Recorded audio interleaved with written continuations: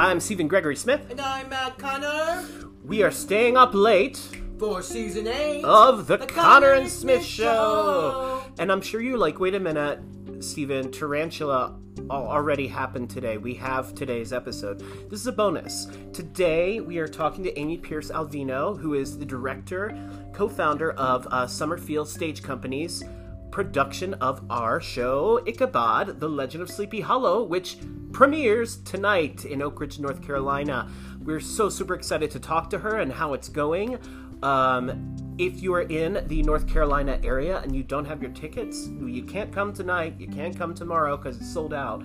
But you can come on the Sunday, I think there are tickets, and next week, the 20th and 21st, I believe there are tickets as well. So here is our conversation with Amy. We'll be right back.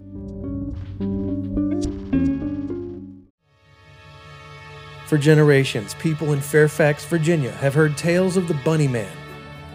Now, Bunny Man Brewing offers a tasty array of high-quality microbrews with a rotation of unique flavors. Come by to have a sample, and maybe even catch a glimpse of the legendary hopper. But bring a friend, because you don't ever want to drink alone. Check our hours and see what's on tap at bunnymanbrewing.com. From award-winning journalist and author Michael Lee Pope, The Ghosts of Alexandria. His spellbinding book tells of historical intrigue, the brutal beginnings of a port city, romances that end in tragedy, restless spirits like the tomb of the female stranger who's said to haunt Gadsby's Tavern, and the 3 falling ghosts of the Carlisle House. Explore the supernatural journey of the Ghosts of Alexandria, available at arcadiapublishing.com.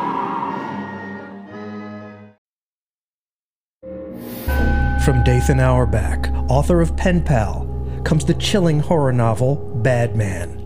Booklist raves, it's magnificent. The Shining set in a grocery store.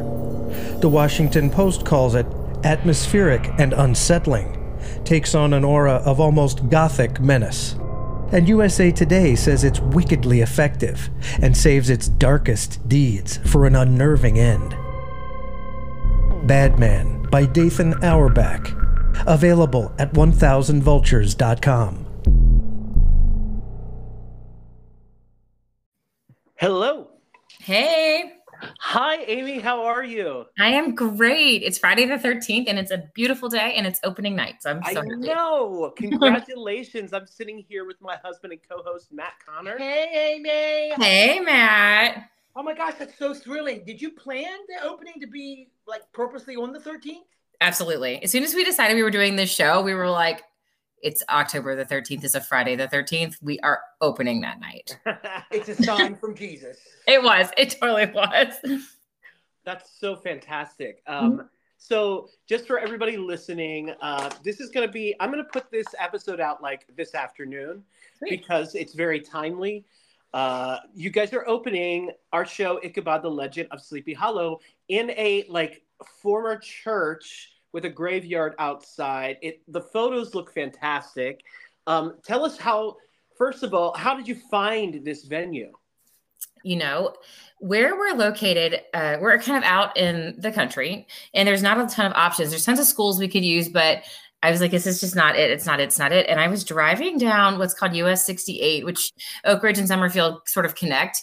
And I saw this sign that said now available for events and whatnot. And I looked up and I said, oh my gosh, that is so beautiful. So my son, who's 3, and I drove up the hill to check out this historic church building and the graveyard and everything. And I immediately went on Facebook and found the contact and was just like, guys, I'm doing this show that's set in the same period. I think this building was built. Can we talk about it?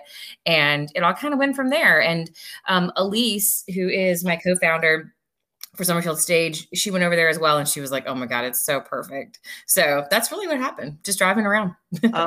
I remember when you first sent me photos of the venue, I just got a feeling like, oh, Yeah. That's it. Right. This type of show really speaks to a more immersive space, in my opinion. You know, I mean, you can do it anywhere, but for something that's so intimate and like a ghost story, it just felt like it was perfect. Yeah, I mean, you could do this show. I wish someone would like in a barn somewhere. Like, Totally. it feels like it belongs anywhere and everywhere, especially at this time of year. Totally. Yeah. Also, with your set and your building, it feels like you already like tackled one issue, which is trying to, not only find a location, but then building a set in that location, and you kind of knocked two things out at once. Yeah, it's funny. We didn't end up hiring a specific set designer. We had some volunteers who threw some ideas at us that were great. And actually, my next door neighbors built those trees, and they turned out to be so cool the way we backlit them. And everything else was sort of like a combination of our creative team just kind of saying, well, I think if we just keep this minimal and add some more lantern lights and some more, obviously the show talks about being in the schoolhouse, it is in the schoolhouse. So adding a bunch of books and things like that, just to make it feel like it's actually Ichabod's schoolhouse. It turned out really cool. Honestly, last night I was feeling emotional. I sat there and looked at it and was like, we did it. This really looks authentic. It feels like we're really in the late 1700s, early 1800s. And, it's pretty cool. Yeah, you're in Sleepy Hollow. We were. Yeah, we totally are. Those lanterns are so wonderful. We have... Steven's obsessed with light. I am. Anything that lights up, I'm, a moth drawn to it. But those lanterns that you're using, we used in our production. And I currently have 4 of them sitting on my bureau in the dining room. So all next to a little Ichabod gravestone. Oh, I love it. So what do you think? Okay, so staging a musical is difficult enough as it is. Starting a new theater company is difficult enough as it is. You're doing both at once. How did the cast come see a show that no one's ever heard of? Right. How did the cast kind of react to auditioning for with new material and stuff like that? That I'm sure that's not everyone's experience or usual process. Yeah, that's a great question. Some of the people that we cast and people that auditioned as well were auditioned merely because it was something new. They were excited, not only because we were new, but also because it was a show they couldn't really, go on YouTube and watch every famous person in the world ever do. So I know for a fact, like our Katrina has mentioned that multiple times. She loves it. It's a new work. She really loves the music. And, I think in the very beginning, there was a learning curve for some people who maybe learn better by listening to original recordings, Sure. But once everybody really got the feel for it and what we're doing with it, they've really taken it by storm. And I mean, they sound truly amazing on it. And they've really embraced the newness of it and have made these characters their own, which is fun to watch. This is one of the only, I think, one of 3 of our shows that it does not have a cast recording, unfortunately, because the rest do. So that would have helped people learn. But so we're launching our Kickstarter today. 10 grand. I mean, our music director and with the rehearsal tracks and stuff, everyone got it. It was one of those things with new work. So many people were like, oh, you're doing XYZ show. I already know these 3 songs by heart, where this was like, right. We're coming in cold. And it was kind of fun to watch the learning process too. Right. It's interesting because this show, I think you and I have had many conversations on Facebook Messenger about this show, but it is true, like what we were talking about the other night. It's really a sweet story. Mm-hmm. It's a love story, right?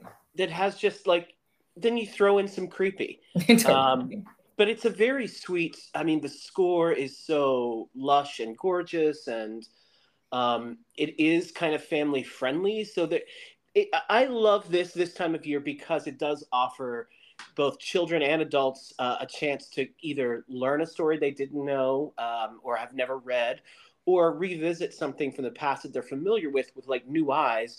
And it's friendly to everybody in the family. Anybody you could bring would not be offended by this show. Totally. Well, one of the things that we always wanted to do with the piece is to just really, really pay homage to the piece, the actual story.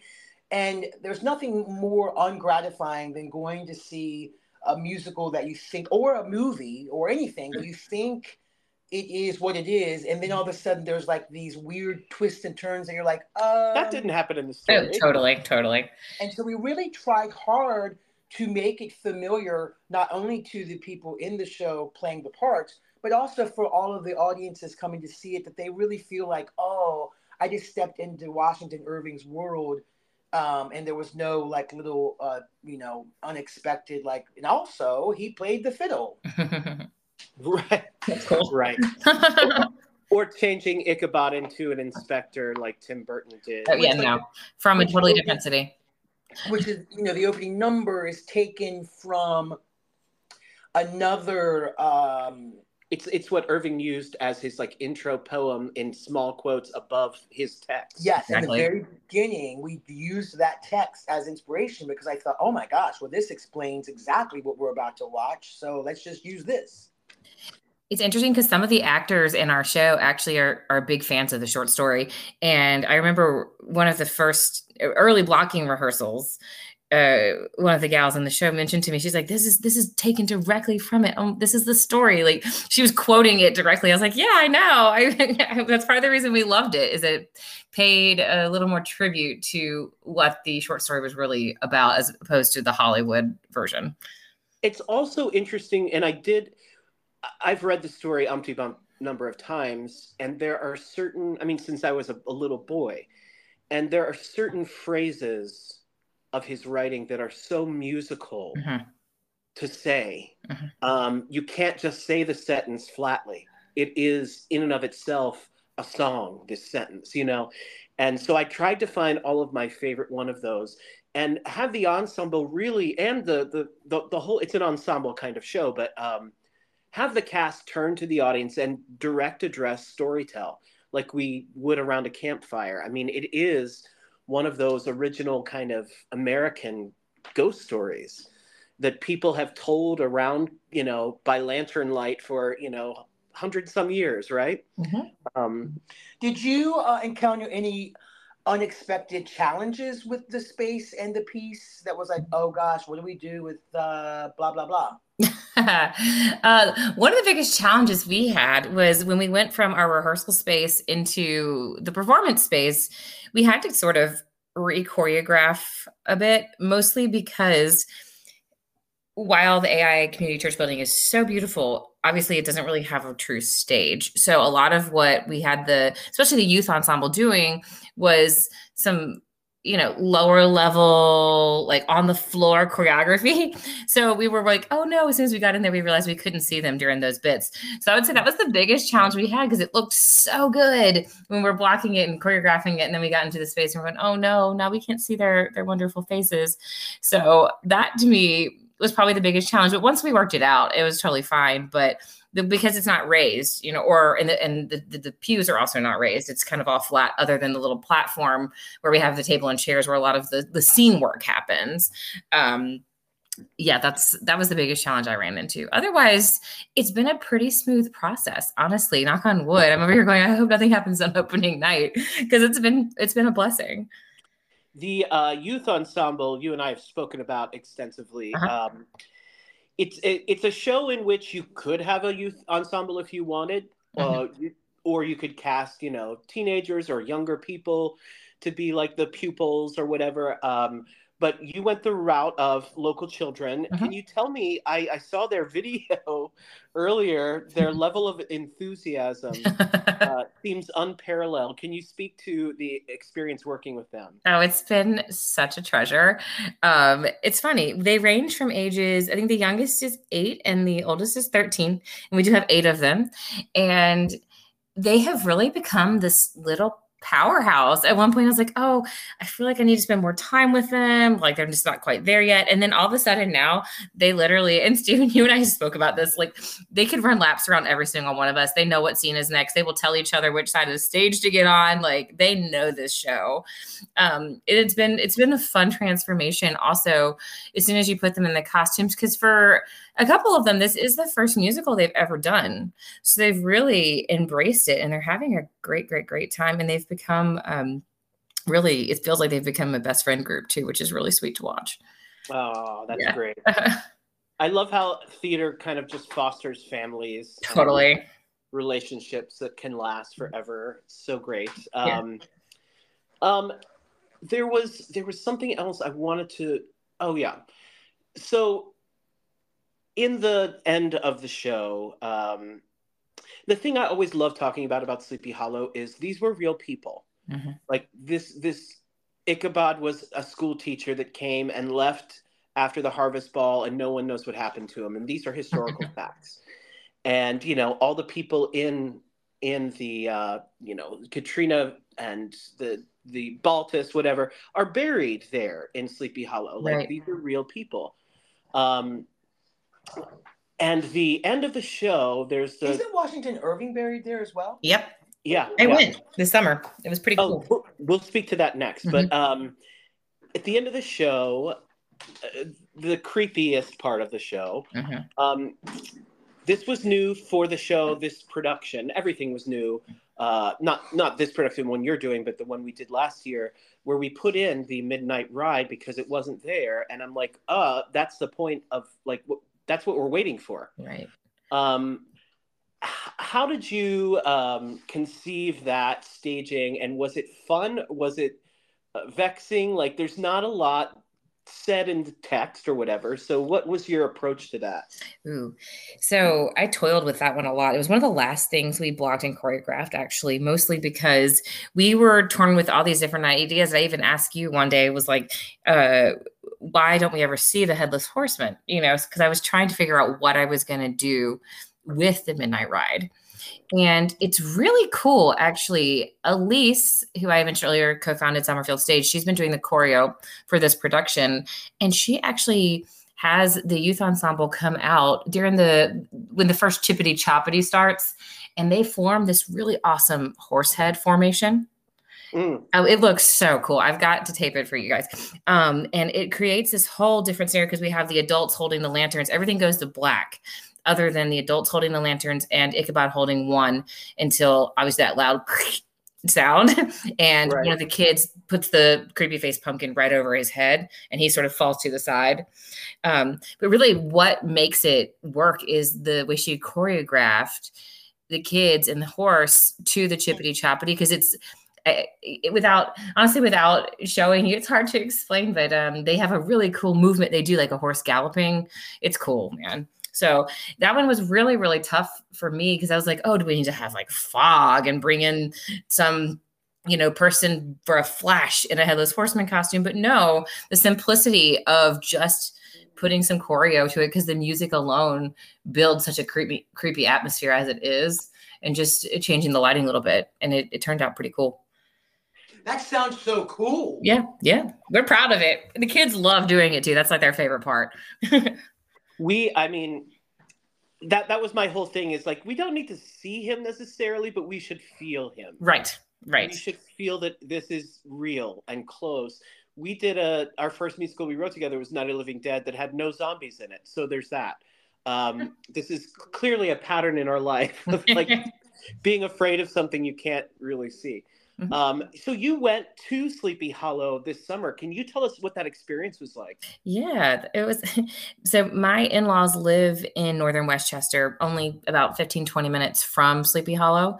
And so my husband and I went down there, and we drove through the graveyard, the cemetery, and I got out and walked around and looked. It was pretty wet. It was kind of not the perfect day to be walking around in a grassy area, but we did look for the tombstones. It's an absolutely beautiful place. And the bridge that is referenced is right there, and they have a beautiful historic sign on it. It's such a cool town, and it is very much a place that everyone pays tribute to Sleepy Hollow, the story, in Washington Irving. There are little things everywhere and historic landmarks everywhere reminding you what this was and why this was in the story. So it's a beautiful place. It's on the bucket list. Yeah. Try to go. You want to go. That and of course Salem. Oh yeah. Yeah, it's fun. Have to do that. I imagine that Sleepy Hollow at Halloween is probably a lot of fun too. I've heard. I looked it up on some different websites. I was like, man, I wish I could go in October, but this was August. So what is next for Summerfield Stage Company? Yeah, so we will be doing a Christmas holiday season cabaret, like a fundraiser. We've done a bunch of them with a local bar in town, and they've just been awesome to sponsor us and host us for that. So it'll probably be back there. It's called Village Beverage. They're just fantastic. We have a spring musical that I can't announce yet, only because there's just a couple of little things in the contract that we have to finalize, but we're really excited about it. It's, I would say it's a bigger show, a bigger undertaking, but I think it'll be a lot of fun. And it's kind of putting us in an interesting place in terms of the themes and styles of shows that we're doing. So yeah, it's not like a happy-go-lucky tap show by any means. Very exciting, very exciting. Well, I think, Amy, I know you're doing media day today, like doing all the radio and whatever, TV and podcasts. And thank you for fitting us in. Yeah, happy to. Happy opening. Happy opening, yes. So excited. Give our love and support to the cast tonight and say break legs. I will, totally. Maybe I'll ask Stevie to email you a little note that you can maybe read to the cast from us that would just be like, here's from the authors tonight. Oh, they would love it. They would love it. I feel them in from time to time. I'll be like, well, I spoke to it, the Connor and Smith team. They love it. They're always like, whoa. And I was like, I sent them a video. They were so excited because it makes them feel really personal to you guys. So it's been cool. That's great. That's awesome. And please let me know how it goes tonight. I'm so excited for you. All our little lanterns will be burning here in Arlington, thinking of you all. Awesome. Thank you so much. All right. Have a good one. All right. Happy opening. See ya. Take care. Bye.